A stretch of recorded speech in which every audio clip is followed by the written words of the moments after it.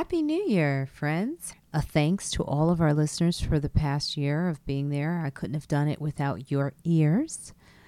I know it's been a challenging year for everyone, and I do this show now because I believe that is the most important thing for us is to hear the right voices, our voices, and people who know the difference between fake news and real news. I try not to miss a week without giving you a brand new episode, but this week I thought it would be important to reshare my favorite episode of 2020. The episode is called A Chicago Shero with Diane Ladker. And her story is one that gives me what I think we could call hope. I think we could all use hope in 2021. If you listen to it, that's cool. If you already heard it, share it then. Share it with someone who didn't. The organization is called Kids Off the Block. Their website is kobusa.org, where you can donate. KOB does this. For the first time ever, hardworking parents can both educate their children, provide extracurricular activities that keep their kids off the street. And they will be able to do all of this for less than a cost of daycare alone. Through sponsorship, membership, endorsements, we will be fortunate enough to put 50 to 100 kids per session through a program that will enhance their life skills in many areas such as education, technology, music, film, sports, and more. That's right. KOB has revolutionized the way children learn and thrive in their communities. It's just a donation on their website. Go to kobusa.org. Kids Off the Block. And now I'm happy to re-air my favorite episode of 2020, A Chicago Shero with Diane Ladker.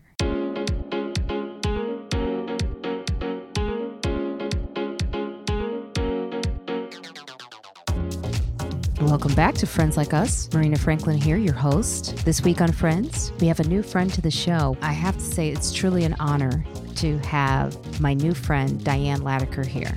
This is an episode that I hold close to my heart. Being a native of Chicago, everything that she's done. She's a community activist in Chicago. Ladker is the founder of nonprofit Kids Off the Block, which provides recreational activities and educational opportunities for young people in Chicago, focusing on the neighborhood of Roseland. She has made appearances on The Steve Harvey Show, The Kelly Clarkson Show. She received the CNN Heroes Award and was honored as a Woman of Worth from L'Oreal Paris, USA. This year, she was celebrated as a frontline hero from Variety magazine and was among a group of community leaders in Chicago to receive accolades from President Obama. Her book, Kids Off the Block, is an inspiring true story of one woman's quest to protect Chicago's most vulnerable youth, and it's now available on Amazon. Another great friend, Holly Harper, writer, comedian. She's the co-host of nationally trending Twitter storytelling chat Blurred Dating. Her blog, Holly Harper Inc. on Medium, has top writer status in parroting Black Lives Matter and racism. And she's the creator of the popular sketch comedy show, American Candy. Time Out Chicago named them one of the 5 groups to watch. Also, check out the show to hear more about her program, Stand Up Girls, a program that empowers young women by teaching them stand-up comedy. Erica Watson is back. Yes, actress, stand-up comedian. She currently hosts a dating podcast called Get in the Game and stars in the short film Black Korea. She has also appeared in the Oscar-nominated film Precious, as well as Chirac, Top 5, Side Effects, Dirty Laundry. As well, she guest starred roles on Showtime's The Chi and Fox's Empire. She has been featured on The Dr. Phil Show, a recurring correspondent for ABC Windy City Live, which is one of my favorite shows in Chicago, WCIU's The Jam, which I've also been on. Hey, we're happy to announce that we are now a part of the Be Frank Network.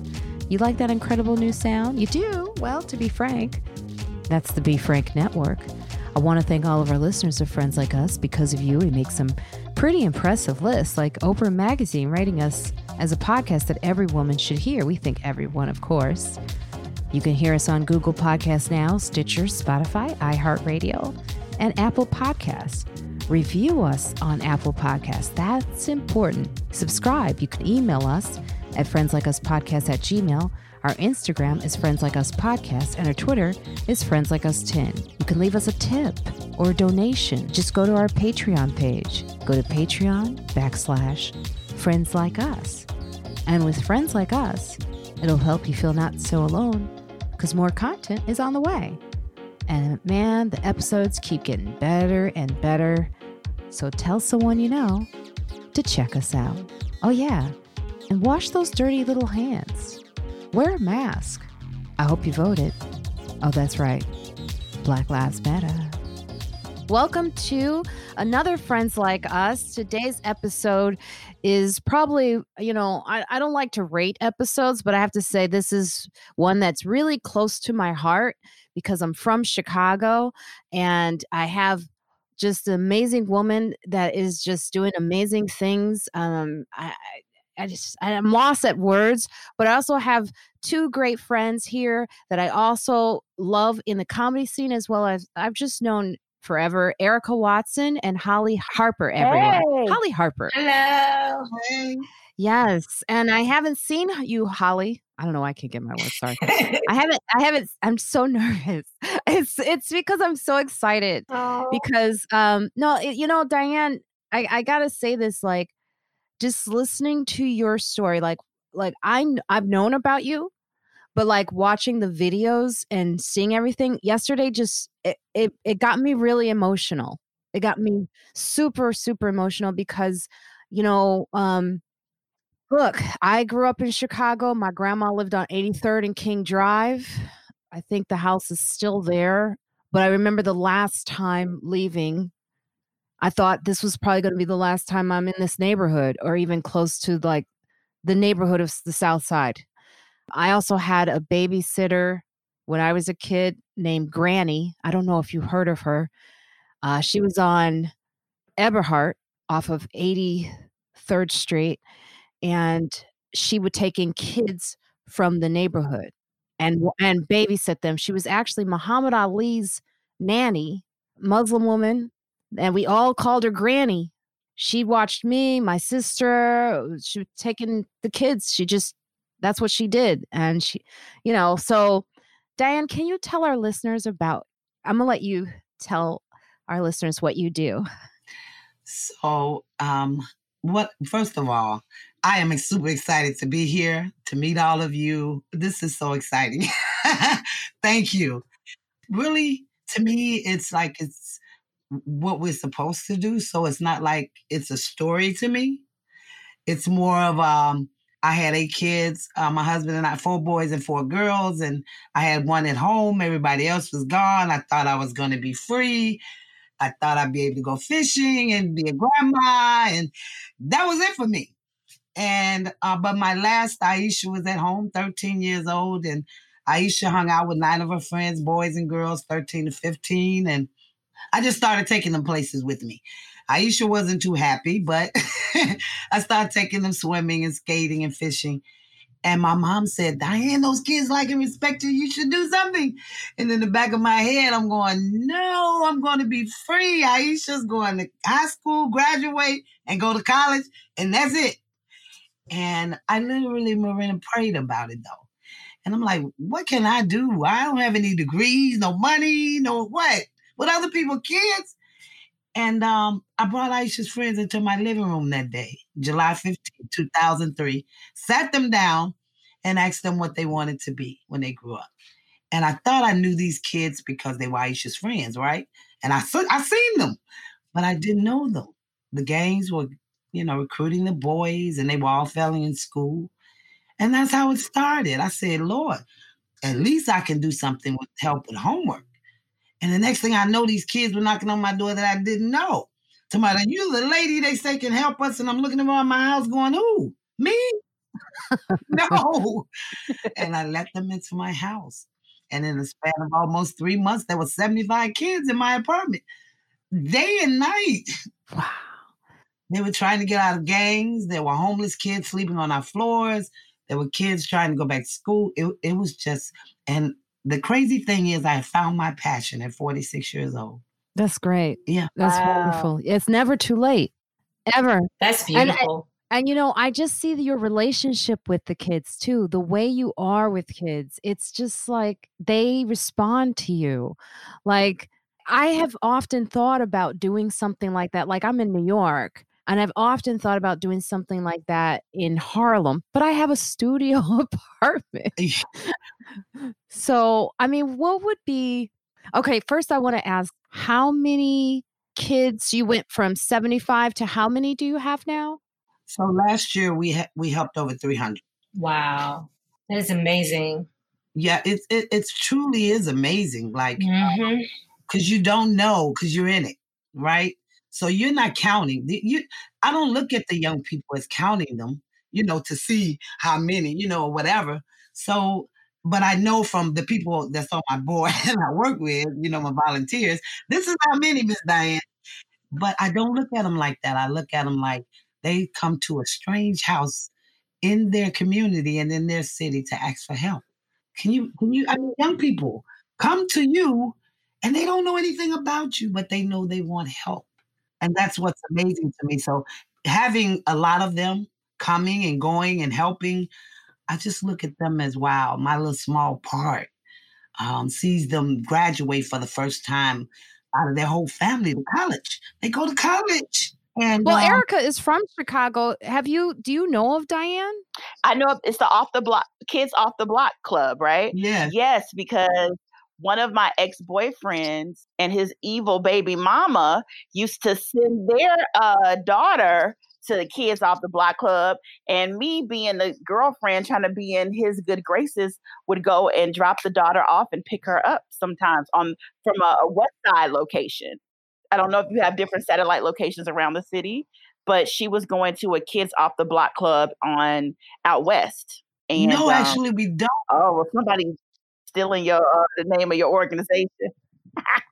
Well, it's not the first time. Yeah. I've heard about it all over the country, Mm. actually. Wow. But yes, no, I'm very familiar. I'm very familiar with you and what you're doing. I think it's awesome. Oh, it's a pleasure to meet you, Erica. Yeah. So, tell us about the area where you are and where since we're talking about different locations, where is Kids Off the Block? And tell us about that neighborhood and why these kids need someone. So we're on the far south side of Chicago in Roseland. The young people out here, our community like 35 years ago was the place to be, right? It had all the resources, and that was when Blacks started to move in. That's when I started to move here. Over time, white flight, crime popped up, and these kids had nothing to do. I didn't realize that though, because with my own kids, we always took them out, places. But it was nothing here. So they were looking for somewhere on top of a safe place, right? Because they were afraid. Violence had picked up. I mean, it was getting out of control. So they wanted a safe place in their community. And we started off helping young people 12 to 18 years old. And then it just started to grow. It was like kids and young adults and they were like, Miss Diane, I want to do this, and I can write, I can sing, I can dance, and I'm like, really? And so I had to turn a little small bedroom, like a closet bedroom, into this music studio. And I begged for used equipment, and because all the kids wanted to rap, and all of us couldn't get in the room at the same time. And by the way, my husband threatened to divorce me about 3 times, 4 times maybe, because I sold the property TV to get us some used computers to do homework. And then it was too many kids. And he's like, what you doing? But the funny thing, I couldn't explain it. I couldn't explain what I was doing. I was just doing it. And I was doing it, but feeling like this is what I want to do. So I quit my job. And that was the second time. He's still with me, by the way. Let me Okay. He ain't going nowhere. No. I wouldn't want him to. But I let me tell you, I was met with a lot of resistance helping these young people. Really? Oh yeah, from the police department, from my alderman, from the neighbors were calling the police on me because it was kids in and out of my house day and night. The gang leaders I had to have arrested in front of my house. They were upset because the boys were getting out of the gangs. I got my band shot up. I was in between 245s in the gym room with 75 kids. I had 50 kids on the yellow school bus going to an event, got off the bus. 3 guys with AK-47 was standing there waiting on us. I mean, yeah. Oh my God. Yeah, oh yeah, yeah, yeah. It's interesting that we don't think about how people benefit from children not having, from them being in a bad place. Like you have the gang leaders that benefit from kids being unsupervised and not having strong family structures, so they get to be a part of the gang. The criminal justice system benefits from these children not going the right path. You have all these different people benefiting from their destruction. So when you coming in trying to offer stability, love, and all these things, you would think we'd all go for it. But no, there are systems that benefit from these kids not doing the right thing. So it's not just one system falling, but several. So of course they're going to come for Diane if she's trying to get them to be on the right path, because then that messes up the things for them. It's just really sad when you think about it. Thank you, Erica. Yeah, it is. That's it right there. That's it. So how did you get out of this? How did you get out of those situations? I'm still dealing with those situations. At first, I was naive, though, in the beginning, because I thought everybody wanted to help. Those are our children. They're everybody's children.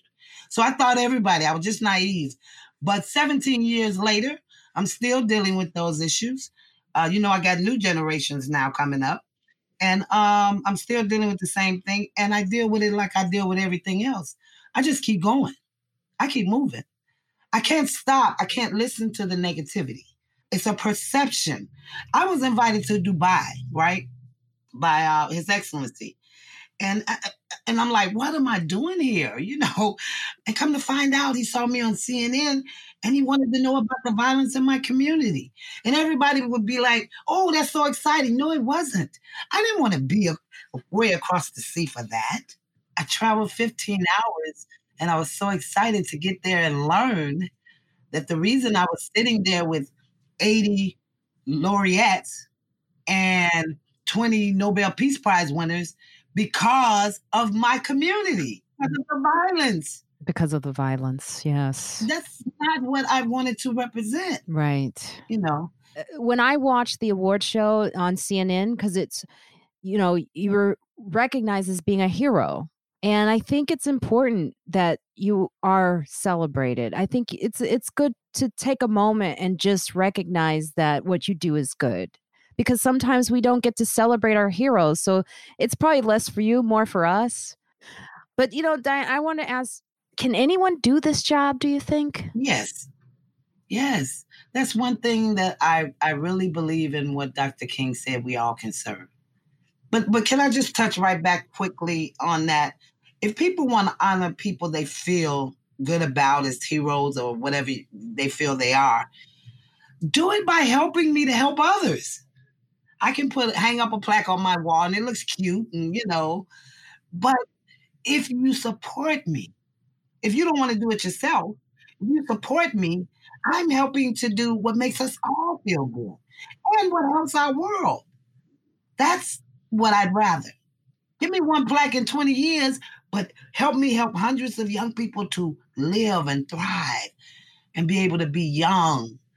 That's what I'd rather have. Do you still need help, or what help have you received? Every day. Mm-hmm. Every day. For 17 years, I have 7 volunteers, dedicated volunteers. We have never gotten a salary, never. We do this out of our heart. Now, we've never had a grant writer, so we finally got a grant writer, and I'm trying to get a salary. Probably all my money be going to what I'm doing, but still, I still want to get me and my volunteer staff a salary, and I want to get money for programs. We need that. Not that we operate like that, because I would have quit a long time ago if it had anything to do with money. But yeah, we get money from individuals who believe in what we do. I'm so grateful to them. Thank you all so much. That's how we stay open. We're actually getting ready to feed hundreds of young people and their families. We do it every year, called Feed a Teen. We feed teenagers and their families to bring the gangs together. We've had 6 gangs come together to bring their families under one tent. And the most we've had is over 800. And so we're getting ready to do it again, but now we're in COVID. So we had to do a COVID plan. So they're going to pull up and go, but they're still going to get their full Thanksgiving meal. And they can come back as many times they want and eat. And we're going to just continue this tradition of doing things for them in our community, because it's so important that they know that they're loved and cared for, even by people who don't know them. I was going to ask you about this time must be really difficult, being that they're not in school, like they're virtually learning. Is it more difficult, and how has COVID affected the community? The kids that we serve, they were already struggling in the physical bit. So you can imagine. Excuse me, I need to take a look. My husband put the heat on in my back, so now my throat is scratchy. We're in the weird in-between season. Right. Yeah. It's snowing here. Oh my goodness. Chicago, yeah. So they were struggling in the physical building already. And we would, we'd have to take kids to school because of gang lines. We'd have to, if they had a hole in their shoe, they didn't want to go. So we get together, muster up a couple of dollars, get them some shoes, get coats, because they wearing 2 or 3 hoodies in the wintertime. So it was a myriad of issues. But now we got bigger issues because they're in their home environment. Some of them were getting away from their home environment because of the home environment so they could go to school. And they needed that social interaction. Yeah. And they don't have it now. This virtual learning has pulled the veil off. And I've even had debates with people about this. They're like, kids should have the cameras on. And I understand that. But some people live in a situation where they don't want people seeing what's going on in their homes. You have moms being beat up, domestic violence situations happening during class. You got naked folks walking behind the scenes, maybe a couple roaches on a wall. There's just all kinds of things going on. And just to assume that everyone is living this, in this nice home where it's just fine to turn a camera on, it lets us know how much we don't know how young people are suffering in this world. And just in Chicago, was it last week or 2 weeks ago, a 70-year-old girl was sexually assaulted on camera during class. Her older cousin was having her perform oral sex on him. This is a 70-year-old girl. And turns out it had been going on for a year or two. So in that way, in some ways, it was good that the teacher was able to see what happened so that they could report it. The young man has got arrested and has been charged. But these cameras are giving us an opportunity to look inside the homes of young people. And everybody ain't the Huxtables. Everybody ain't even good times. It's some things going on. And I don't know. It just makes me so sad. So it's so good that we have people like Diane that are doing the work that she's doing, because a lot of these people, young people, they just need someone to know that somebody loves and cares about them. Yeah. Yeah. Yeah. I have 2 kids home doing remote learning right now, and it's hard. It is like I'm trying to shush people like right now as we're doing this. But yeah, it's funny. My husband has some coworkers that live in Colorado, and at the beginning of the school year or the end of last year, when everything started, they sent letters home like, we can see you do your drugs in the background. We can see you in sexual things in the background. Wow. Like your kid is in school.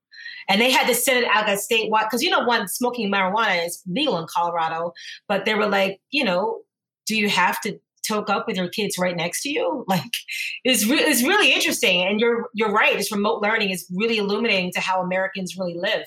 So Diane, like, how are you able to, with the kids, are they able to come into the house? Like, you can't have as many kids, right, together. Like, how do you? So what we did was back in March, my husband and I, because we're older, right? I'm 63. So my husband is older than me. So we already scared, right? We in the house because COVID didn't hit. And so we sitting in the house. The governor shut down everything. So we can't have the kids in the house because we're a physical organization. We believe in getting in kids' face, showing them love, but discipline, all that. We couldn't do that. So we sitting in the house and we going, what in the world now? We decided, we had a little raggedy van outside. We decided we were going to take that raggedy van, transform it, put some food in there, cook some food, and put some masks. We had about 100 masks and 2 bottles of sanitizer. We was going to take it around to the kids, find out what their families needed. And that's what we started doing. in a span of a week and a half, people found out about it.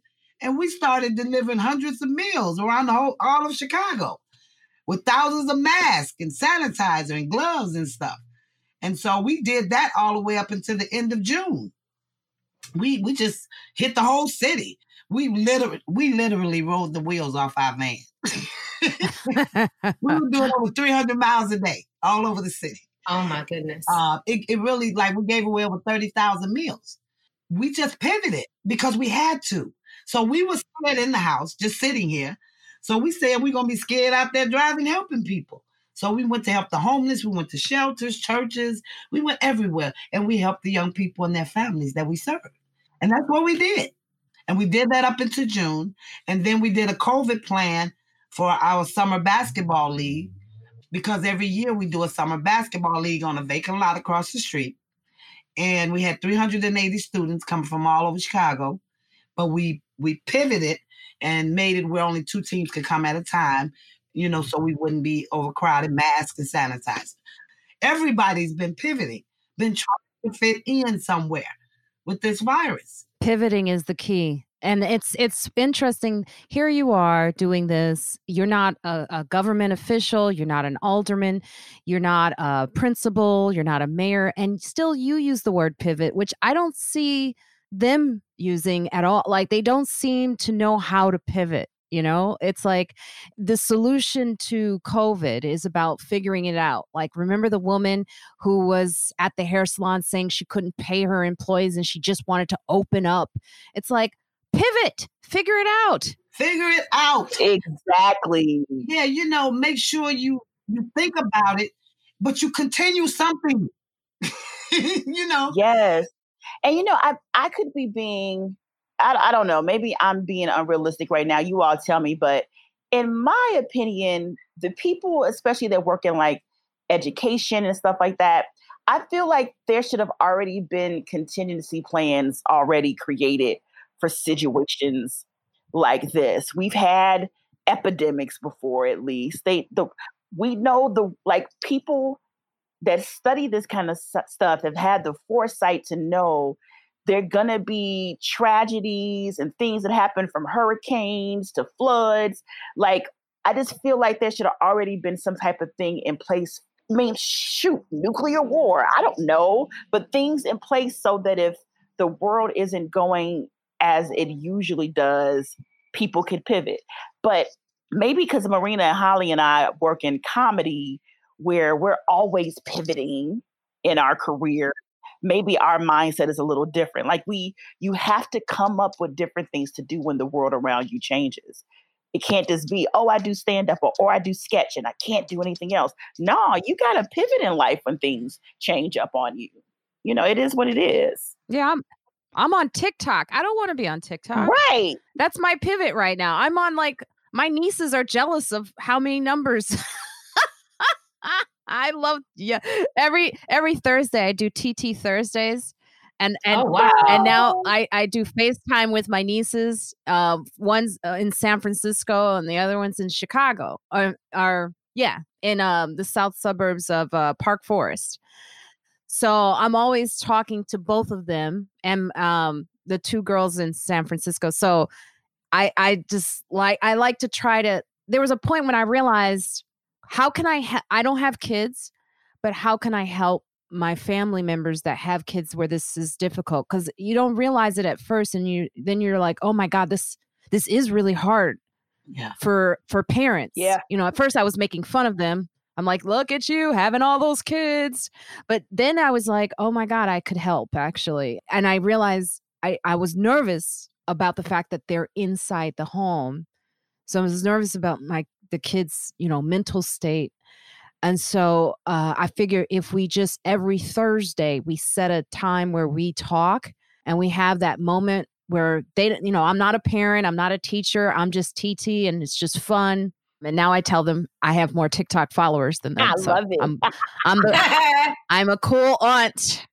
How are you doing that, Holly? Like, how are you? Well, I mean, I'm good. I mean, I'm lucky because, I have a good support system. My husband and I have been married for over 20 years. And, we have a 13-year-old and an 8-year-old, and we're a pretty set group, but you do need aunties. I'm like listening to you and this whole TT time. I'm like, I am jealous. And it's because my sisters, we all have kids. You know what I mean? Well, one sister doesn't have a kid, but she's always busy. And it's like, when you have kids, it's like you want to help each other out, but you're like, I got my kids over here too. You know what I mean? So what I do see happening is that now it's going on so long that I see a lot of kids have just kind of given up that the world will change back. Like if you're only 10 or 11, 12 years old, you don't have enough time, 20 years, 30, 40, 50 years time to know that things will change. And so I do see a lot of apathy among, especially like young teenagers. They're just kind of like, you know, a lot of young teenagers, you got to remember, they grew up with Obama. They grew up with Obama. Like my daughter was born into Obama. You know, she had an Obama baby T-shirt. That was like her favorite thing. Oh, the American flag was Obama's flag, you know? And so to go from Obama to this person, you know, it's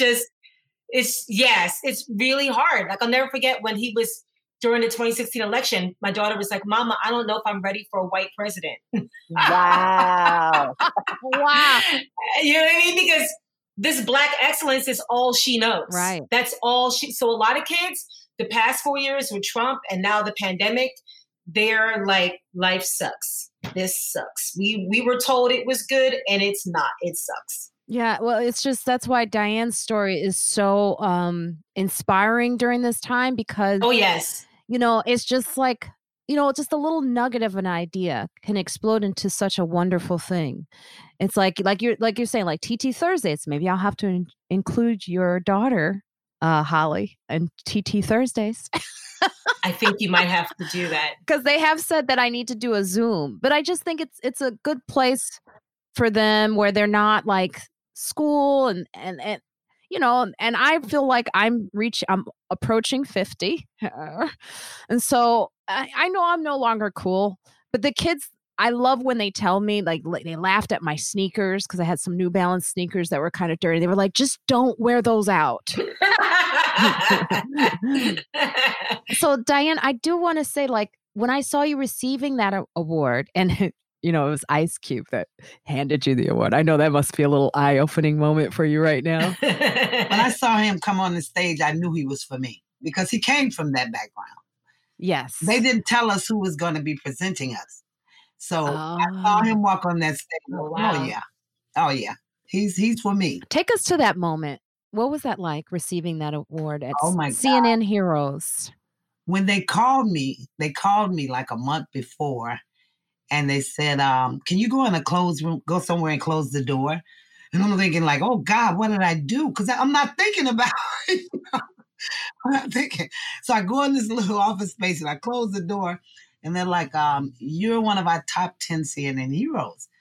And I look around this little room and because you know I'm looking for somebody else. So I went into euphoria, literally. You know, I watch CNN. I mean, you know, I'm a junkie. I'm a news junkie. And so I'm watching and you're telling me that I'm going to be on, you know, and it was amazing going. When I got there, we celebrated 3 days. They brought us in 3 days early. And I was with all the other top 10 honorees and I wanted them to win. They were doing such amazing things. And I was just floored. Let me tell you, I got to tell you this. At the award ceremony, Chaka Khan walked in. Anybody that knows me knows that Chaka Khan is everything to me. Yes. I saw this lady walk in. I tell you, in the middle of, I got up out of my seat and ran and got on my knees in front of her. I said, please, can you just take one picture with me? She's like, lady, get up. I love it. No, I was so blown away. It was so awesome. I cried the whole time. She should have been doing that to you, though, because it's just such it's well-deserved. And seeing you receive that award and seeing the audience understand it, I think that's also what was really great looking at that, you know, looking back at that, seeing this, it was mostly a white, I think, celebrity audience. And I think, you know, it takes them out of that to like something real. And what you said to the audience about don't give up, on our children. Please don't give up, because I think many have, especially in Chicago. When they talk about it elsewhere, like even in New York, they're like, ooh, Chicago is really bad, isn't it? Everywhere I go. If you were to put a face on a story, is there a story of one of the kids that you could share with us? There are many, but I always share this story about Maurice. He's actually on one of the videos with me too. But Maurice was 13. Maurice knocked on my door and said, are you Miss Diane? And I said, yes. He said, oh, you the lady they say can help me. Again, I looked around and I said, okay, Maurice, what do you need? He said, I want to change my life. And I looked him in the eyes and I said, you have no life. You're only 13. And he said, no, Miss Diane, I've been robbing people and beating up people and stealing.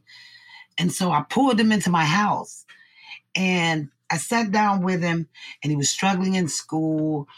And I found out that he and his mom had been sleeping on concrete because his mom had been on drugs. And it was just a whole story. It was terrible. And Maurice was angry. But guess what? He wanted one thing out of life. He wanted to play football. He wanted to play football. When the layers came up and it started opening up, Maurice wanted to. So that's why he was mean to everybody, and he was creating all this chaos at 13 years old. And we got him on the football team in elementary school. And all the teachers they didn't like Maurice.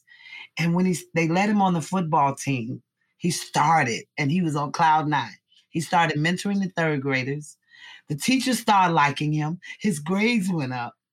And this young boy became a mentor right before my eyes. All because I let him into my house. And you listened to him. And I listened to him. It's just like you heard, what did he want? Does anyone ask them what they want? Right. That's what we can't tell them what they need. They have to tell us. Yeah, you saw him. You saw him. Yeah. You saw him. Yeah. Yeah. And he was brave to come to my house. He didn't know me. Yeah. It's amazing because it's like, you would think kids would just want to do their own thing. Like, because I'm seeing this in New York right now. It makes me very sad because there's no schools. There's nowhere for them to go after. I remember when they started cutting back on the after school programs in New York. And I used to do that. I used to do after school theater, after school reading. I would go into the schools and read books and make it fun, And high school was hard though. And I went to this one school, and the woman said to me, she goes, girl, I said, is this special ed? She goes, girl, this whole school is special. Okay. But I went in there, and I remember like all they needed was something different from what they were regularly getting, something that was entertainment. And I could tell the teachers were tired, but they needed that after school program, somewhere to go. And now when they started cutting back on after school, I knew right away, I said, this is not good. And then now I see the kids on the streets hanging out. And, I live in Harlem. It's been a lot with the kids in the neighborhood. It's everyone keeps saying, oh, it's back to the 80s. I'm like, but what are we going to do about it? I mean, it's really simple. It's like we cannot right now we have the school system in New York arguing over going back to school, right, Holly? Yeah. You can elect in. Yeah, you can opt in to do blended learning, but there's no mass testing. That's a gamble. That's a serious gamble. So yeah, we need a Diane in New York. We do, because it's funny, when I was reading about what you do, Diane, I was like, wow, all these years my daughter was growing up, now she's 13. People were always talking about the hours between 3 and 6 p.m., between 3 and 6 p.m. That's when all the bad stuff happens. You know what I mean? That's where good stuff can happen, but that's where bad stuff can happen. And so it's been so much about that. And now she's 13 and there's just COVID. So it's just like everything just kind of, so it's like that's dashed, but then all their development, that social interaction is extremely important. Extremely important. I mean, they're tired of looking at our faces. They're tired of looking at me. They don't want to see me. Like they want to see me come home and get dinner, but they don't want to see me at 4 in the afternoon, looking at them like, hey. I don't want that. Well, I also say this because I'm looking at some of the old stories in Chicago. I did put this old story because of that after school incident that happened with the young lady, Lynette Holloway. Diane, do you remember that story about Lynette Holloway? Just as Chicago, this was in 2014, but just as Chicago lawmakers were beginning to breathe a small sigh of relief at the city's dwindling crime rate, a 14-year-old Southside girl was shot and killed by classmates in a rivalry over a boy. And police arrested another 14-year-old girl and charged her with first-degree murder in the stunning execution-style shooting death of a 14-year-old India Martin in the city's back of the yards community. And India was fatally shot in the back at about 4:30 p.m. Monday after returning home from Tilden Career Academy. And the shooting, apparently sparked by a Facebook feud, proved embarrassing for the embattled city, which had been dubbed Chiraq because its murder rate at one time called to mind the death toll among U.S. soldiers in Iraq. So I put this story in because we cannot forget this young girl and we cannot forget this story. And, moving forward now, where were you like? So I was more upset that the uncle gave her the gun because an adult gave a kid a gun to kill another kid. She's sad. I was highly upset by that. That story played out for a whole week because Facebook was a part of it. It Facebook then among young people, they've left Facebook now, but back then they were there and it was everything. And so to see that you can actually die for being on Facebook to children, I was just blown away. I really was. It was used like a weapon. Diane, do you see that a lot of the beefing and issues that are going on nowadays are being sparked because of social media as a whole? It's like back in the day, you attributed gun violence to gang violence or drug activity.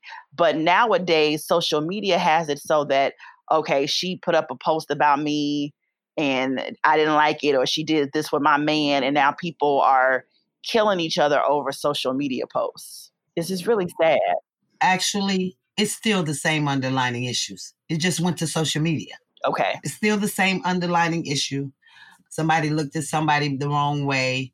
Gangs are all over social media. Mm-hmm. All over. Oh, yeah. They are? Oh, yes. Oh, yeah, I guess so. Yeah. And so it's still there. Everything is still there. It's just now, this is a right now. These are right now generations. Everything is right now. And so that's how the kids use it. They go from one platform to another one. What they do is, if they go to a platform and it's theirs and then the adults come, they find another platform. Right. Like TikTok, we're on TikTok now. I'm seeing because the old people are on there screaming, they're talking about, you can look good at 50, girl. They're like, it's time to leave TikTok. Maybe in a way, we're saving them from all of that social media angst, though. I feel like TikTok, at least they're dancing. I don't know. It seems a little bit happier. TikTok just seemed happier to me. Well, that's the part we're looking at. Every pro has a con. There's another part of TikTok that we're not looking, because we don't watch it. We don't look at that. Just like I found out about Snapchat. There's an undercover dark world in Snapchat. Oh, wow. But they open up to you about that, right? They tell you. But that's because they can talk to me about anything. There is no judgment. They can talk freely. I am not one to judge. I am a very flawed person. I know no perfect people. Truly, I don't want to know any either, because something ain't right. But those young people can sit and tell me anything. And all I want to do is help them, though, to make whatever it is that's bothering them better. That's all I do. Yeah, you have such the personality that you have is just it's wonderful around to have, especially in this time with, I guess cancel culture could be tough on the kids too. I never thought about it, but I'm guessing that it can have its effect on them as well. As far as, like you're saying, you don't judge, you just want to listen. Who are we to judge? Yeah. If somebody opened up my closet, they'll get smothered by the skeletons and everything. I don't. Who am I to tell a 15-year-old that came into, because we got an issue with young girls being driven into slave, trafficking. And so if that 15-year-old girl comes to me, who am I to say, pull them shorts off, put this on. You shouldn't have, take that off I wouldn't dare do that.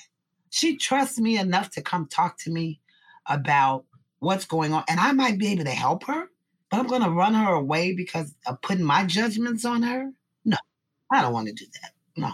And it's crazy because I was never trafficked, but I remember being really young and not wanting to tell my mother or other adult women some things because I was so in fear of judgment, And I realize so much of it now is just internalized patriarchal thinking that's masked as keeping you safe when it's really not keeping you safe because you're not able to open up and tell people when there's something going on, like there's real red flags.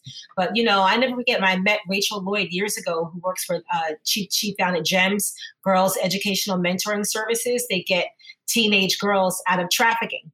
Out of sex trafficking. She started in the UK and then she came to New York. And as she started in the UK as a prostitute, had to get on a plane to escape her pimp. That's the only way she could escape him. And she got here and then she saw here in Brooklyn, she's like, wow, the same exact thing.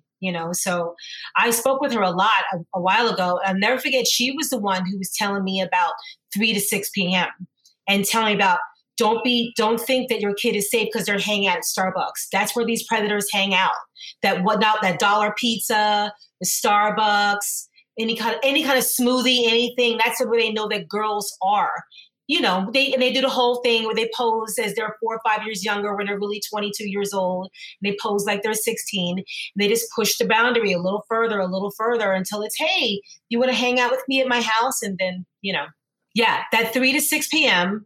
and the no judgments, because you need girls to be able to tell you, hey, I met this guy. They don't even want to tell you. If they feel like you're going to say something crazy, they're not even going to tell you what even happened.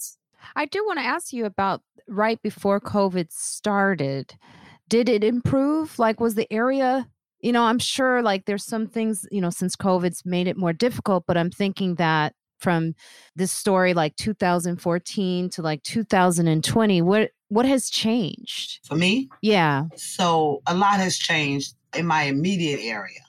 I heard from the police commander that there's a respect level that is now around my block from young people.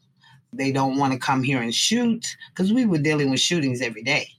And they don't want, in a 4-block radius, they try to keep the gangs. They try to keep the violence down.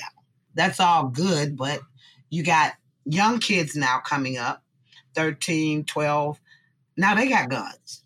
So they done grew up in this generational thing where everybody in their family was in gang involved or drug involved. And so now they're coming up and they could care less what I'm doing and what I'm saying. So that's my new battle. And my old battle is giving kids hope who think there isn't any.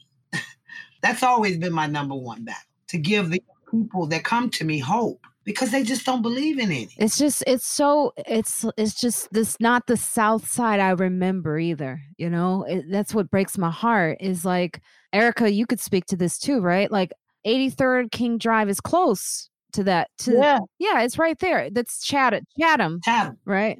And is Chatham about the same as far as like gun violence right now, or because I don't know. I haven't been. There is like now I live in Auburn Gresham. I grew up in Hyde Park area, but I live in Auburn Gresham now.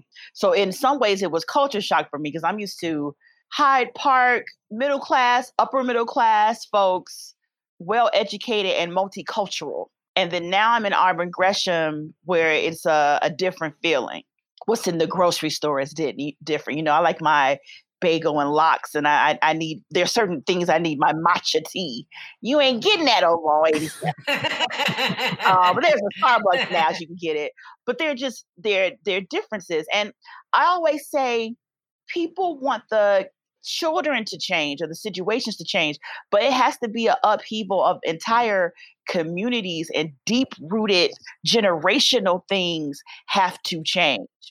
And people are very critical of these young people, but they're not thinking about the environment these young people are living in, and that this is the second, third, or fourth generation of people in their family that are living in that. So if you're around people that went to college and their parents got degrees, and then you're even like in Hyde Park, a majority of my friends, even their grandparents have bachelor's degrees.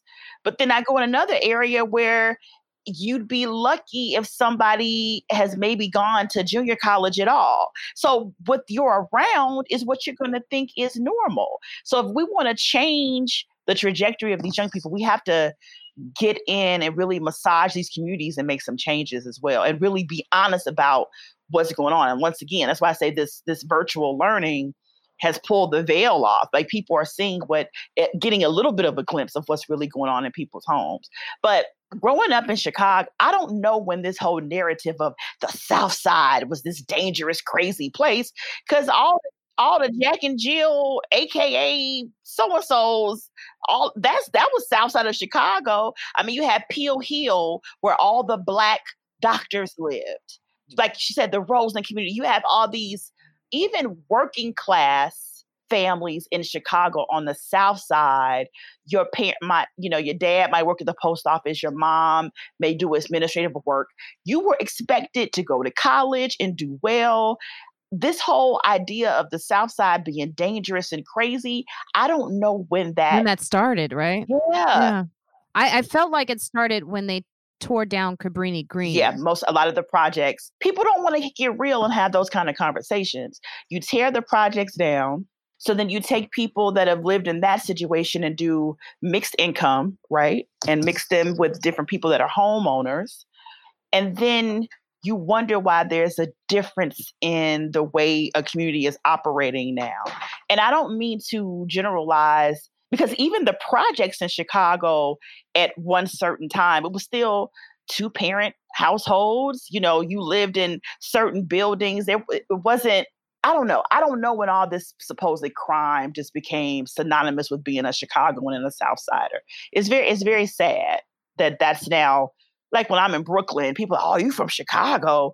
But it's also about the messaging that's in the media, because Chicago is not the most dangerous city. I think we're ranked like number 4 or 5, but the narrative that's being pushed is that, I think it's an anti-Obama rhetoric as well, that Chicago is just full of people that are killing and gangsters. But per capita, I think even Little Rock, Arkansas has more murders, and other places that are, I believe Chicago's like number 5 or 6 on the list when it comes to murder per capita. It's really interesting you say this, because you guys are all Chicago, but I went to school in Chicago. That's my only experience. I went to 4 years at DePaul University, and this was in the early 90s.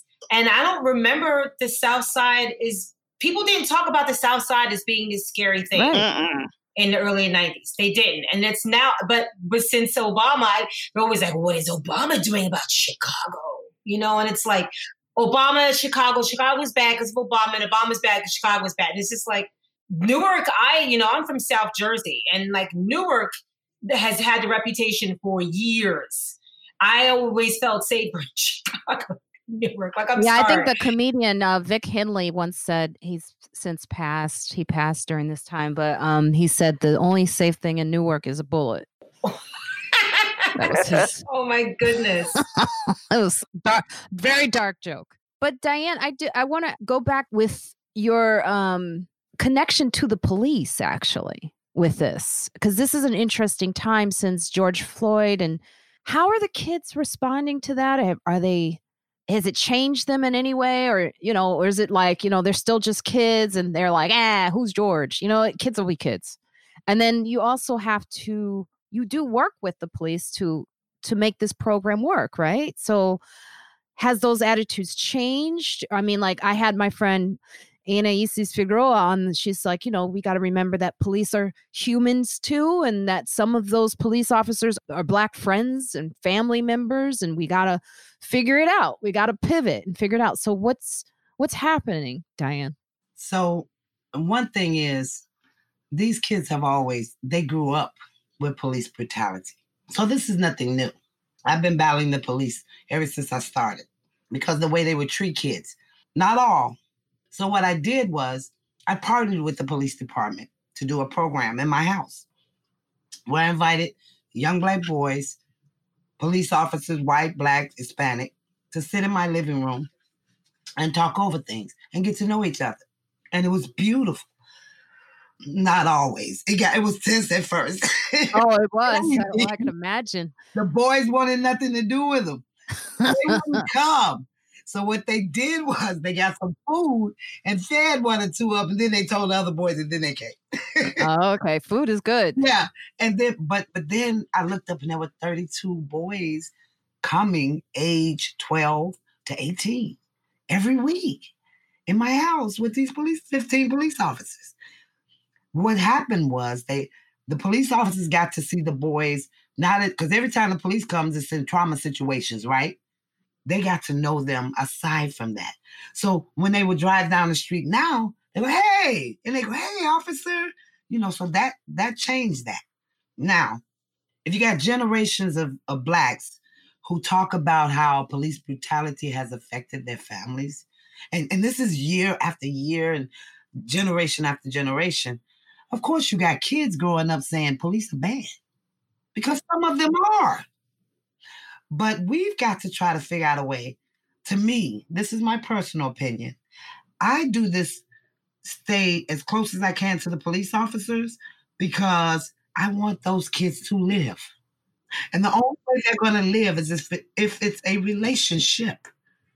So when that officer pulls that 20-year-old over, oh no, that's Joe from on so-and-so block, or that's so-and-so's brother. They can live. There is no fear. There is no made-up story about why they killed them. Right. Common sense here. Common sense. You're right. Yeah. So the kids know me though. The young people, Miss Diane will call the police on you if you act up. Oh yes, I will. Yeah. They're not calling you a Karen. Are they calling you a Karen yet? They can call me I tell them, you can call me what you want. You're not gonna call me stupid and let you risk the lives of kids who want to change. Right. Exactly. I had to literally call the FBI one day because the gang took over the building across the street from my house and threatened the boys that were coming to my program. They're on top of the roof with guns. Oh, boy. Oh, wow. And one boy was trying to come to my program and call me. He was on the corner. Miss Diane, they won't let me pass. And I got up and went out. Sometimes I know I do crazy stuff. I am crazy. I went to the corner and I got him. And one of the boys in the gang said, Miss Diane not going to always be there to protect you. And something blew in my head. I promise you. I got on my cell phone and I called the FBI. And I said, either you're going to get rid of this building or I am. They cannot stay in there and threaten these boys who want to change their lives. Now, mind you, I had helped some of those boys who were threatening those boys. Wow. Yeah. So they you knew me. You knew them and they. Oh, yeah, I wow. knew my name. I knew their families and everything. See, the gang is a family to them. It's a negative family, but it's a family. This is the story. The Illinois police officer fired after fatally shooting Black man on October 20th. An Illinois police officer shot and killed Marcellus Stinnett, a 19-year-old Black man who was sitting in a car that was reversing toward the officer. A woman who was also in the car was also shot and seriously injured. In response, the police officer, who has not been identified, was fired 3 days after the shooting. As of yet, the police have still not said why the vehicle was being investigated. The police said the car went into reverse toward the officer, but did not describe how far the officer was from the car, how fast it was moving, or any other details of the shooting. And this has sparked outrage and new protests demanding justice in Waukegan, Illinois. The case is currently being investigated by the Illinois State Police with assistance from the Department of Justice. So when I saw this story, I thought to myself, like, you probably can't really get in your that long-winded question out. My questions are so long-winded when I'm like just not sure. If it ever seems like I go too long, it's just because I'm like, get the question out, Marina. Get the question out. You have a soothing voice, though. Your voice is soothing. Yes, you do. I know my voice is soothing, but it's just the voice. It's not my brain. My brain is not soothing at all. Okay, it's not really. But I'm just wondering if, Diane, if you agree with defunding the police, or do you feel like it needs to be broken down a lot more? I'm torn because I think we need all of us. I think we need the police. I think we need community people. I think we need schools. We need churches. I think we need everybody. So I'm And I've thought about this a lot because I know a lot of young people's like defund the police. And then what? Because you can fund me, you can take the money from them and fund me and people like me. Well, that's what they want to do. That's what defund the police means. They do. Oh, I've read it. They do. I know they do. But that's not what I do. People think defund means totally wiping out policing and taking all the money away. No, I'm saying some people do think that.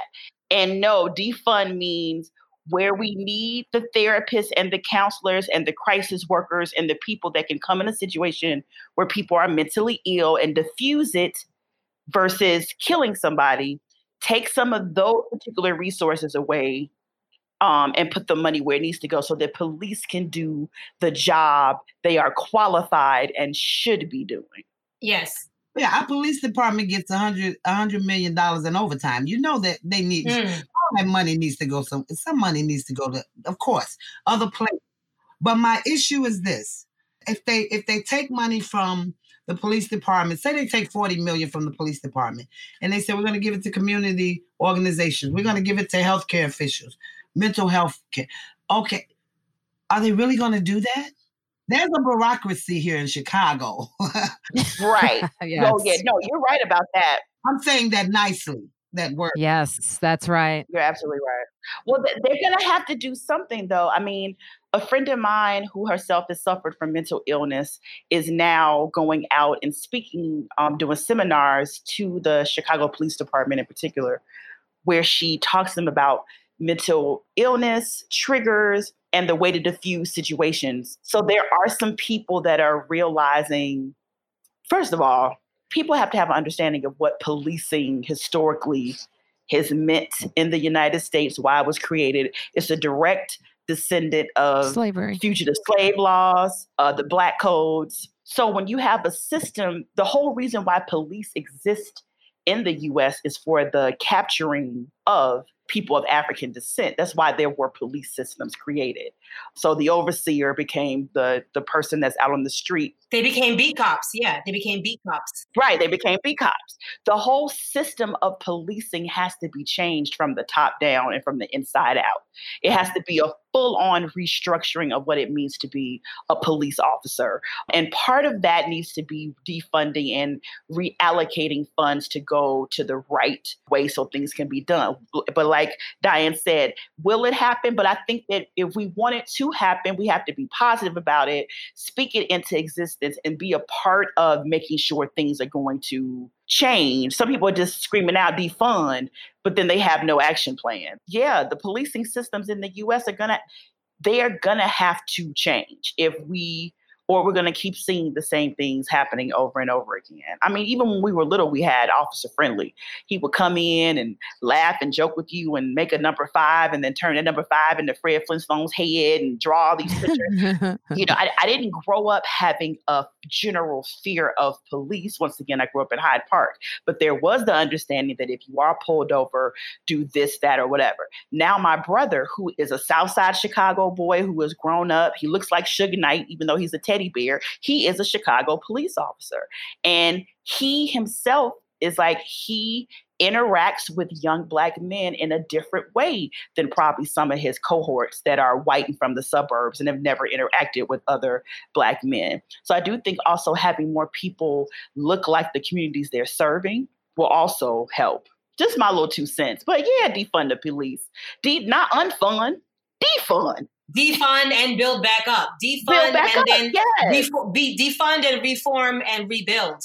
Yes, absolutely, Holly. That's perfectly said. Listen, I've called the police on the police. Yeah. I said right. Because they sent racist cops into my community. Yeah. Ooh. Yeah. Yep. And they made young people strip in the cold. Mm-hmm. And I'm watching this. And so I just called the police on them and, express to them. But what I want is so naive. I just want everybody to help. That's not naive. That's not naive. That's very honest. To be in a place where nobody is so vulnerable that they can't get help, or they're so hopeless, they have so much hopelessness that no entity can help them. Because why? Because we've got this set over here and this set over here. What is the problem? What is important? Diane, the memorial that you set up is so important visually because it reminds us. Can you tell Holly and Erica about the memorial, the visual memorial you've set up? In May of 2009, a 16-year-old honor roll student, well, you from Chicago, Blair Holt. You know about Blair Holt. He got killed on the CTA bus coming home from school, trying to protect one of his classmates. And by a 14-year-old who got on the bus and sprayed the bus. My daughter, Aisha, she went to school with Blair, and I knew Blair's father. And when that happened, I was so angry because people were calling me, let's march, let's rally. No, I don't want to do that. Young people are not hearing that. And so I was at Home Depot and I saw these headstones about like that. Well, they were little stones. They looked like small headstones. And I only had enough money to buy 30. And I put Blair's up there first with his name and the date he was killed. And here we are. It's almost 800 stones in that memorial right now. We're almost 600 behind. We can never keep up. Wow. We've rebuilt it 15 times. And I'm outraged that there is no outrage because they are Black and brown kids. It's 24 years and down. The youngest is a 1-year-old who was getting her diaper changed. They were trying to kill her father. So, whew. It's so emotional for me. It's because I think, God, I'm getting emotional over this, but when the fact that you put that up visually and the fact that it had that impact is so important because sometimes we just want to go and march, like you were saying, or we just want to, but I think this has such, when I saw the video of it and I see the artist, what's his name? Surf. Yeah, it's beautiful. And it affects me in a way that's very different than just hearing the story. When you see it's like going to the Holocaust Museum or to go to the museum, the African American Museum in DC. If you don't see it, you won't actually believe it. I think it's part of why coronavirus is people are acting. If you don't see it, you hear the news every day and we see what's happening. We heard the news in Chicago all the time and people just kept moving around Chicago like, oh, well, that's that area. They're forgotten, but that's why that memorial exists, so they won't be forgotten. I've seen gang members come and stand in that memorial because all of their friends are in there. They changed their lives literally right there. I live across the street from the memorial, so when the families come, I've heard mothers screaming and crying over those stones. Oh, it's hard. It's like when you look at from the bird's eye view of a lot of the stuff that's happening, in particular in the Black community in America and elsewhere, just through the diaspora period, in some ways it's sad, but I don't want to say it makes sense because saying something makes sense gives the illusion that alludes to it being right. But what I'm saying is it seems like the system is working the way it's been set up. We came here being considered 3/5 of a person. Our lives, since our history in this country, we have never measured up and been worth what a white life is. So then it's understandable how Black lives can continue to be damaged and killed. And people, it's just another story like, oh, another one shot, another one gone, and another one's gone because of this feeling of us not being worth anything. Our lives are not worth anything. And it's really sad. I do think in many ways, this young generation, though, you also have the leaders that are not taking it anymore, the young people that are marching and making loud noises and are saying, we do love ourselves. We do deserve to live. I think things are changing, but it's so sad. Like, Black people have been through some shit, y'all. Like, you know what I mean? Like, we have been through it. Yes. Yeah, and the fact that we're still living and we're resilient is beautiful. But yeah, it makes sense why some of this destruction and killing and stuff is happening because it's like our communities are just we're broken and we're hurting and it's just sad, but we gotta keep pushing forward. Like Diane was saying, everybody has to do their part. So even if we break it down house by house, block by block, if you have something you believe in and do your part and I do my part, don't worry about what I'm doing and what you're doing. Everybody do their part and then eventually change will start happening. I think people get too caught up in, well, y'all focused on that. What about this? Police brutality. What about, I wish Black lives mattered to Black people. When people say that to me, I want to slap them. I do too. But, I get very annoyed. But if because they're not mutually exclusive. If police brutality is that person's issue, let them deal with it. If I'm dealing with inner community violence, let me deal with it. Somebody else is dealing with girls' abductions, let them deal with it. Like, everybody deal with their thing, and then we'll be okay. Diane, are you still there? I think she's gone. Uh-oh. Hopefully she'll be back. I don't know what happened. It says she's still there. Yeah, that's what. It may be just like a timed out, like a timing thing. Isn't she amazing? Oh, yeah. She is. I did not expect all this. I'm like crying. Kids are like, why is mama crying? Well, I think, we'll see when she comes back. But, it's so important what you said, Erica, about like, it is really sad. I think it's also about highlighting the good stories too. Yes. That will help us. Yes. Like, a Georgia boy started reading at 6 months old, now 12. He's in college. Diane, you there? Oh, no. I hope she comes back. 12-year-old Caleb Anderson isn't a regular kid. He currently a sophomore in college with hopes of becoming an aerospace engineer. According to his parents, Caleb has always been a fast learner. He began reading at 6 months old. Oh, there you are, Diane. Can I hear you? Yeah. Oh, thank God. Oh, thank God you're back. I was missing you. Okay. I was saying it's important to highlight some good stories like the Georgia boy named Caleb. I think that's his name. I get names wrong, by the way. And I've been called out on this show because I mess up names. See, I try to act like a reporter. I am not. I'm a comedian. Okay. So I apologize. Like, I think the episode we have coming out this week is about breast cancer awareness. And I referred to one doctor, and then the other one, I just kept calling her Kelly. So she was like, she's not calling me doctor, but I mess up. So I apologize. Caleb, I hope that is your name. So he's a fast learner. He began reading at 6 months old, started doing fractions at 2, and passed the first grade when he was 3. Wow. Caleb's father, Kobe Anderson, says it's important to be able to share his son's story, the story of a gifted Black boy.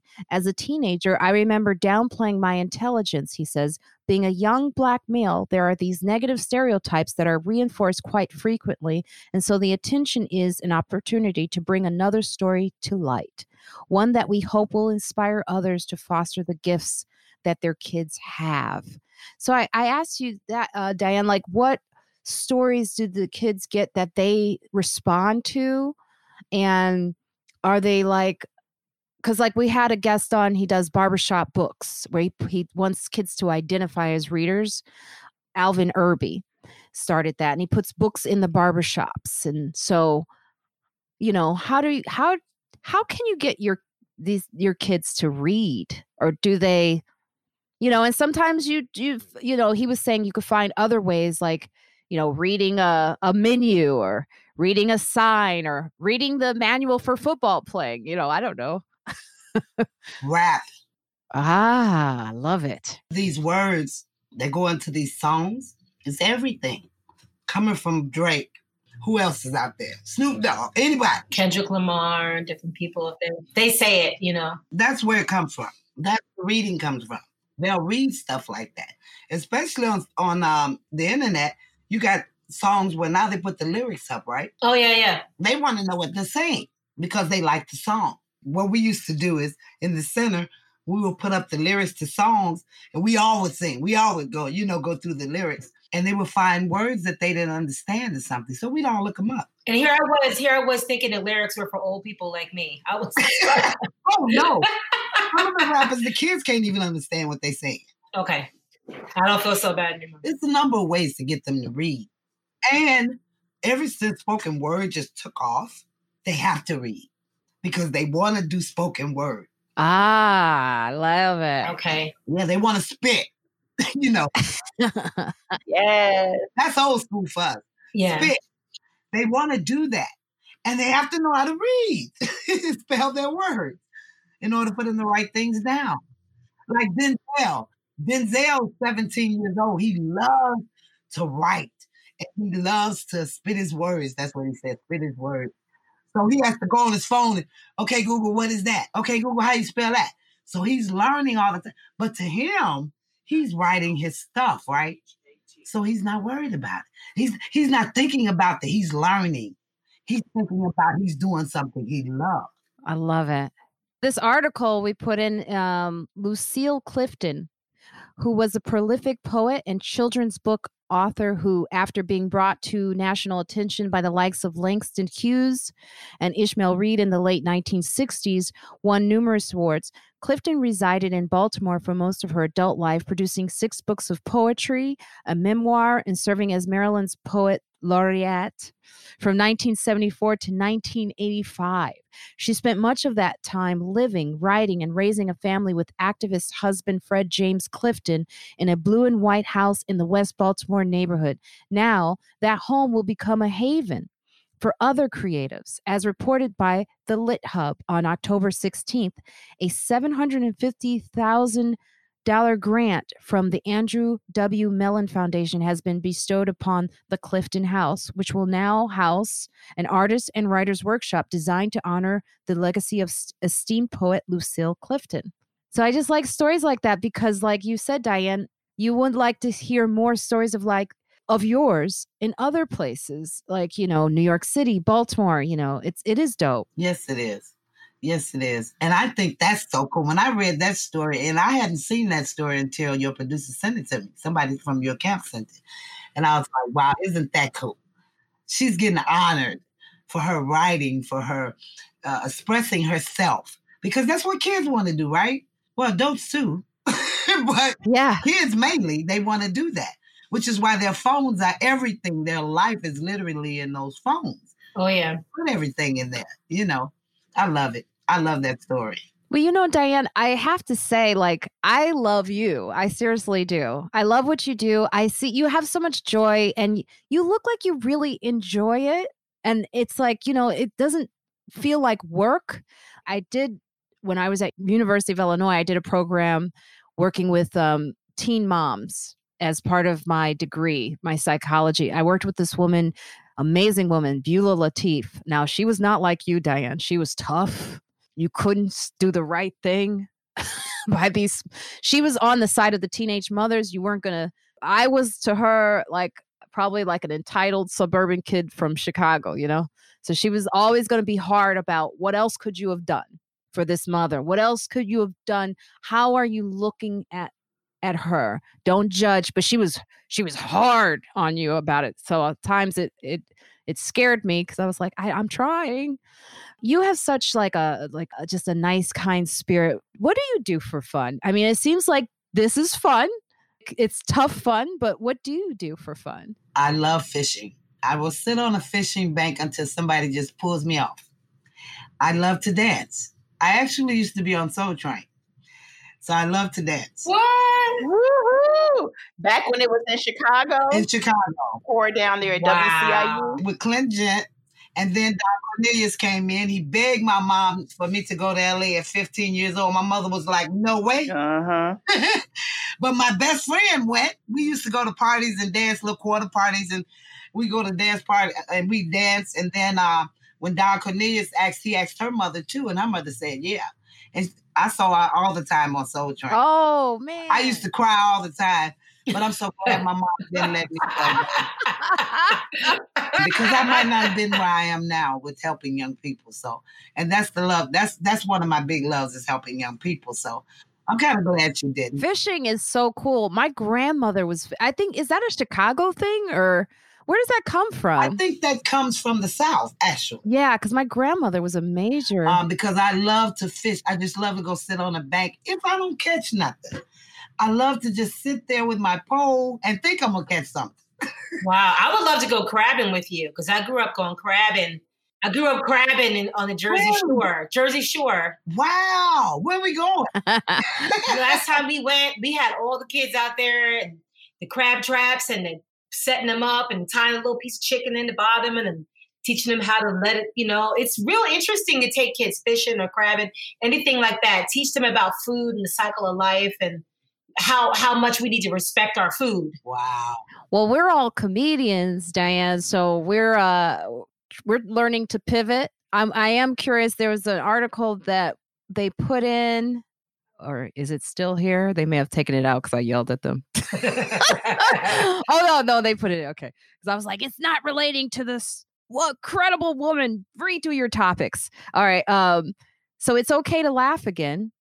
Comedians rally to offer indoor and outdoor shows with a pandemic twist. Now, this is in Chicago Reader. From big comedy clubs to do-it-yourself outdoor shows, the Chicago comedy scene is alive again and ready to take on whatever the pandemic throws next. Under Illinois Phase 4 reopening plan, outdoor gatherings with adequate social distancing, mask wearing, and surface disinfecting are allowed. And indoor venues can operate at 50% capacity with seats 6 feet apart. I wouldn't go. But also those that all serve food and drink must operate at 25%. These lifted restrictions have made way for open mics to start up again with creative and safe adjustments, like shows being performed outside on stoops, backyards, and even on the bed of a pickup truck. Each of these shows strictly adheres to social distancing and safety precautions like availability of hand sanitizers, mic covers, and 6 feet between audience members. Indoor venues like the Laugh Factory and Zanies have also reopened, and it's clear that audiences want to be there and support live comedy.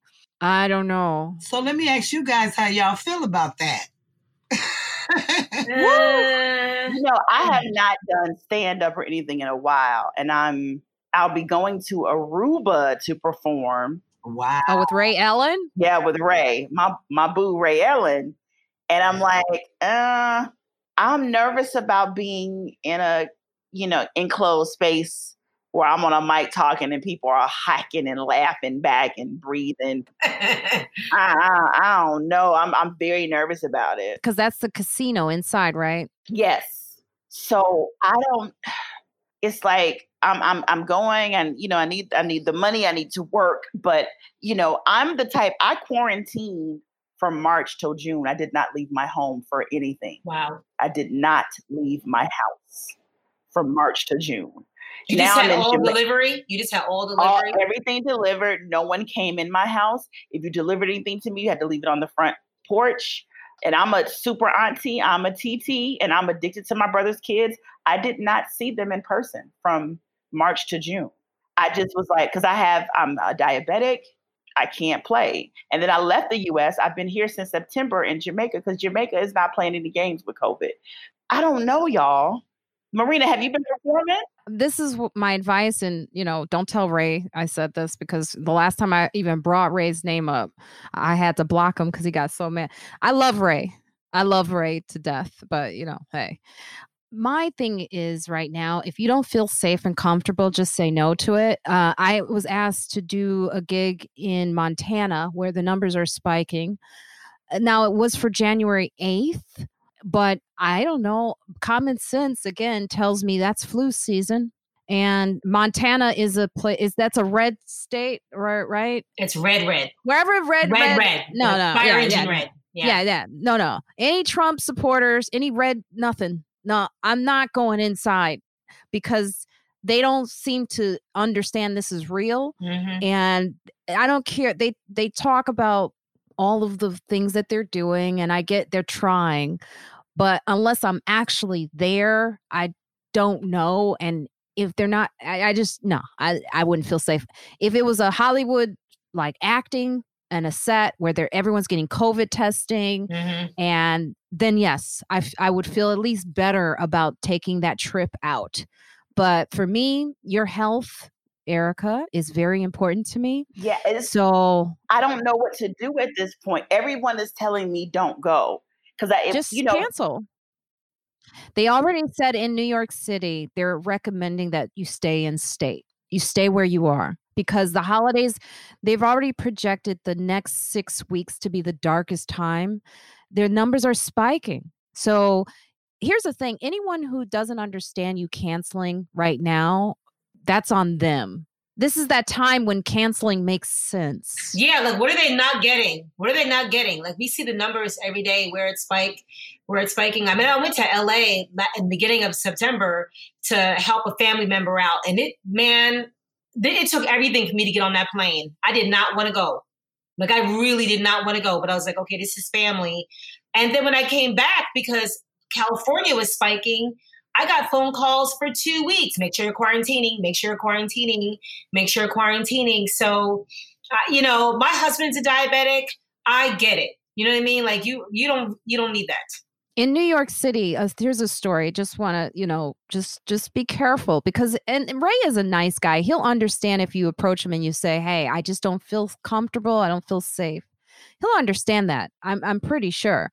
So this all you have to do is just be honest about it, and don't wait until the last minute. Give him some time. December, he's got time. He's got time.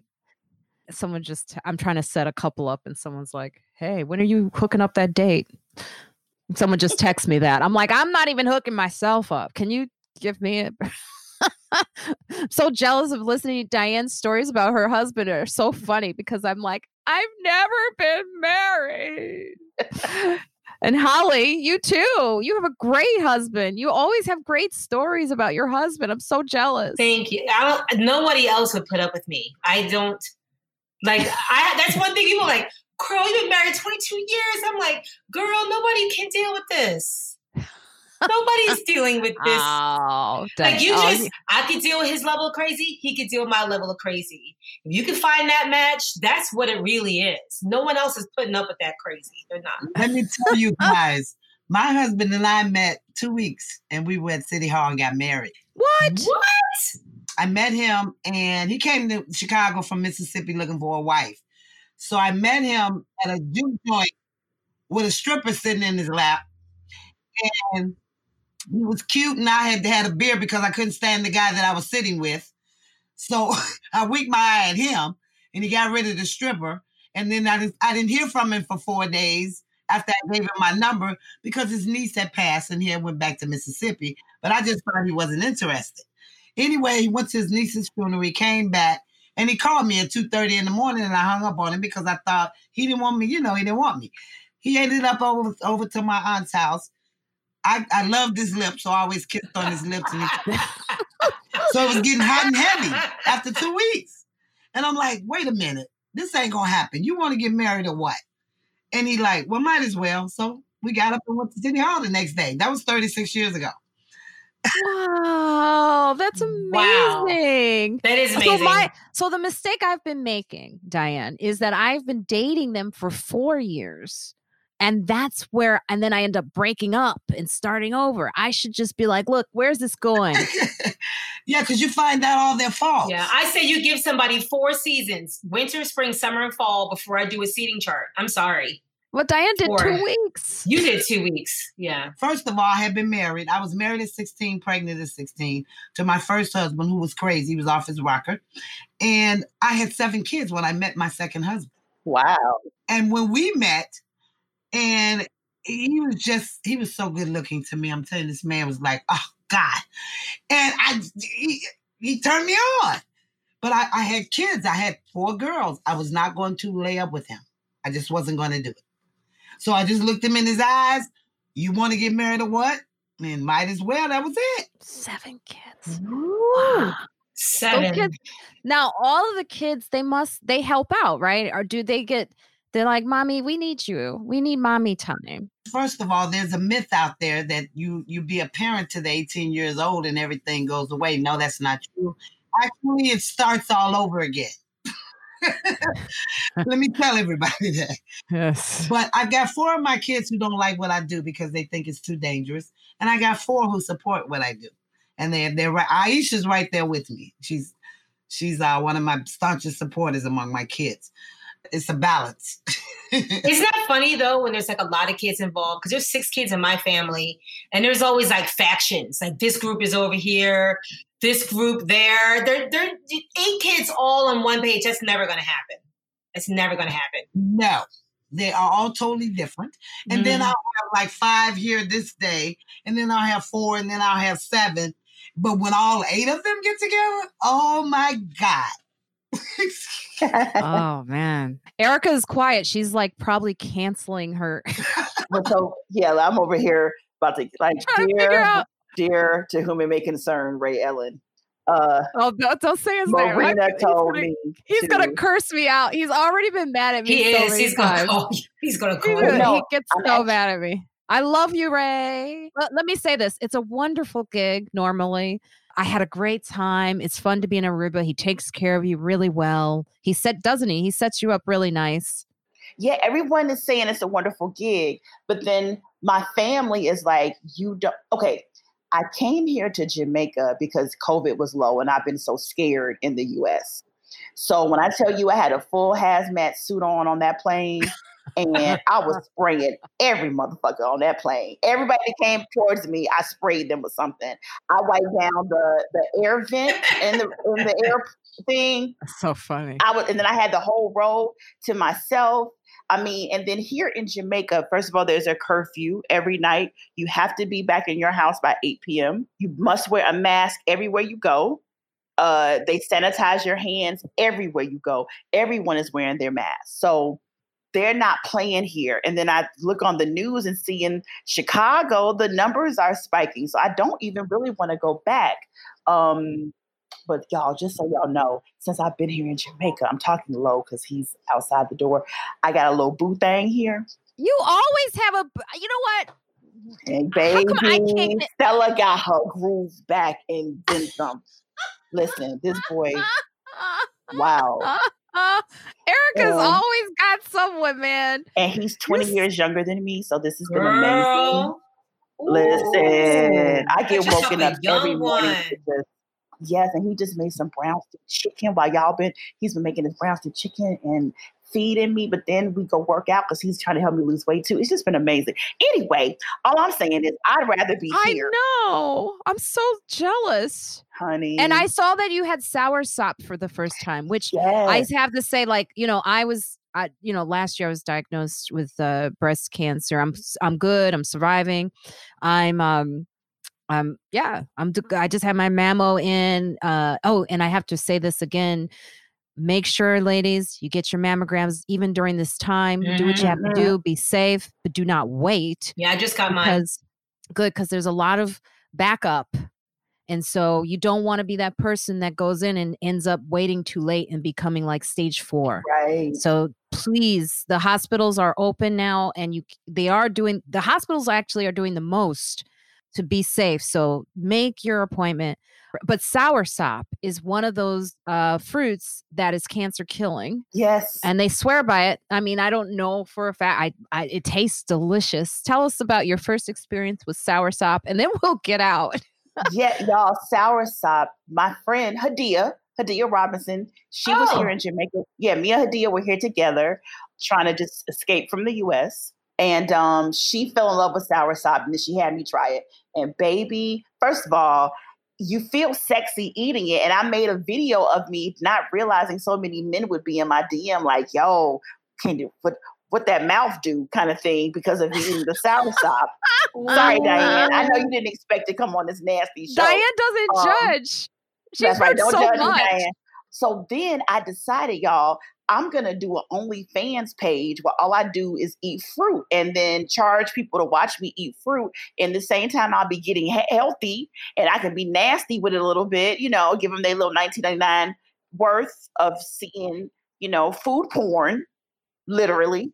And the soursop is amazing. Also here, I mean, they've been fighting COVID. Like they haven't had many deaths here from infections because they're doing the ginger root, they're eating the soursop, they're doing the bush teas. There's a tea here. There's a bush called, I can't think of it. And they swear it cures cancer. And people drink this tea and they don't have any problems.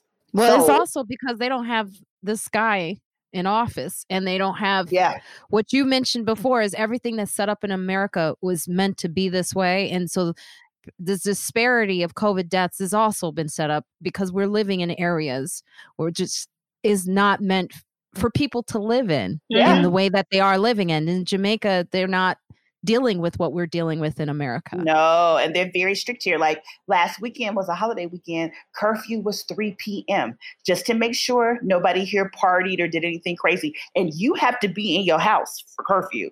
And the people here just abide by the rules. They will kick you out if you don't have a mask on and you don't sanitize your hands. They don't care where you are.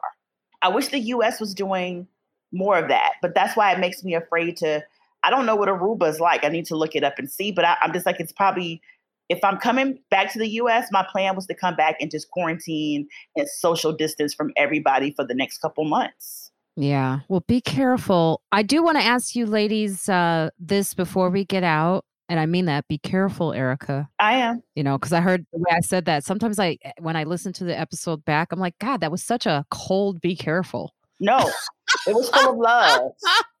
But I really mean that. Please be careful.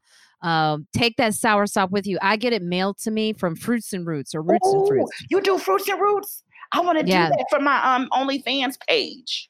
Yeah, 20% off, I think, right now for their soursop. And it's soursop, for those of you listening that don't know what it tastes like. It tastes like a Jolly Ranch apple candy without all the chemical stuff of candy. Yep. It's delicious. It's delicious.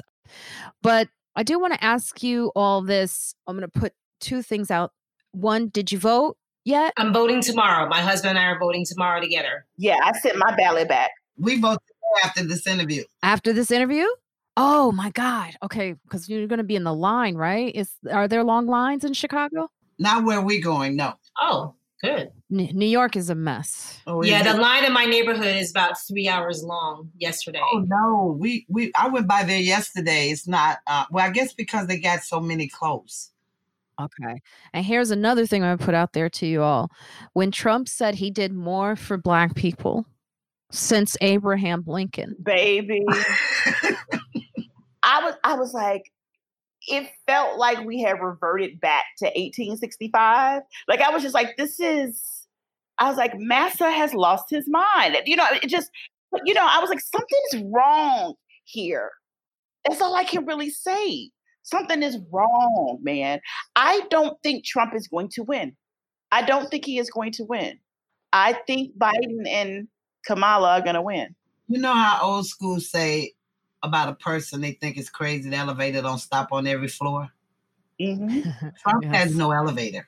No elevator at all. It's just, nothing's there. People just got to get 25th Amendment. Where are you? Because the man he's never has had any, if you look at old footage, you knew that he was crazy. Well, that's the thing. When that statement about I've done more for Black people, it's like the most illogical thing. Like when he says, I'm the least racist person, because the illogic of it is, if I've done more for Black people, so he knows what everybody else has done, and then he knows that he has done more, or he knows how racist everybody is, and he knows he's the least. It's like, you know what he always says, by the likes of nobody's ever seen. Right. The biggest, everything is in P.T. Barnum and Bailey. I've done more for Black people. And then when you find out what the Obama administration did for people who were in jail, and then you look at what he did, it's really tiny.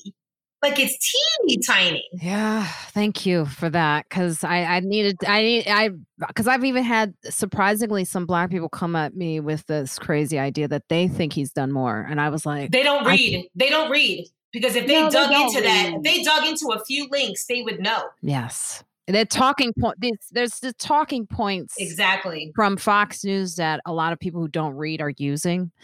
That is driving me crazy. But the only thing he's done is keep Fashion Fair Foundation in business, because that has to be Tawny number 32 that he's wearing. So yeah, thank you for saving Fashion Fair, Trump. Crazy ass. When you said Fashion Fair, I just saw the back of the old Ebony magazine. It used to be really big. Yes. When it was like a blanket, when you're a little kid, you'd be laying, Ebony would just go over you like a blanket. Yes. I miss that big old Ebony magazine. Oh, yes. Fashion Fair. All right. Well, this is a good place to come to a close. I want to thank you, Diane. Where can our listeners, they find you? And they can find us on kidsofftheblock.us. Friends Like Us means that we're supported, loved, and cared for. That's it for me. Thank you so much. Holly? They can find me on Instagram, Holly Harper 5, or Twitter, Holly Harper 5, or AmericanCandyNYC.com. And I would say, with friends like us, you know you're not crazy. And do you want to tell them about the project we're doing this Thursday real fast? Or? Yes, I'm a part of Stand Up Girls. They're an organization that brings stand-up comedy into city high schools around New York and teaches them how to do stand-up comedy. And it culminates with them doing like a 5-minute set, a show somewhere.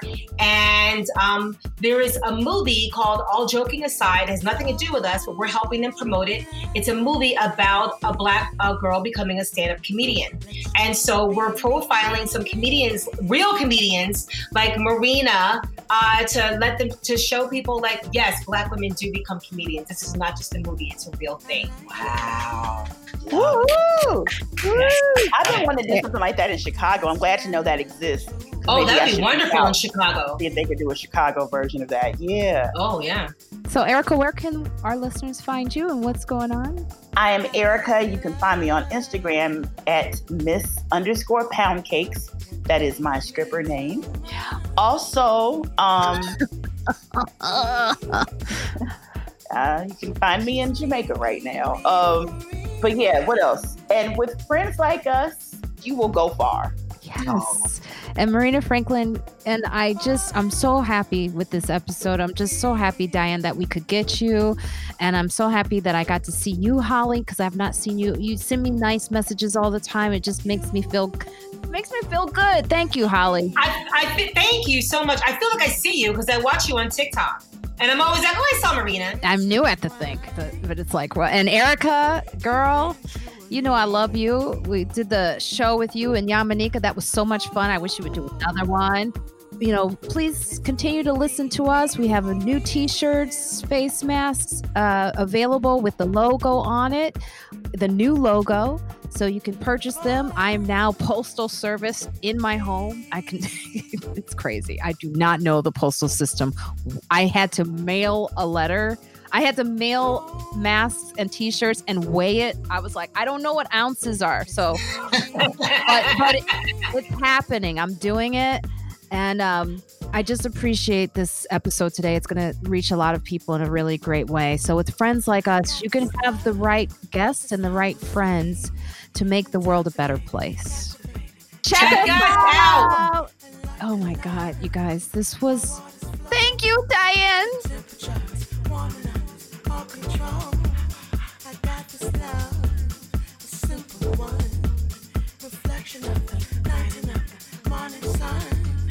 And just like gold, it's so pure. It purifies my mind and lets my spirit soar.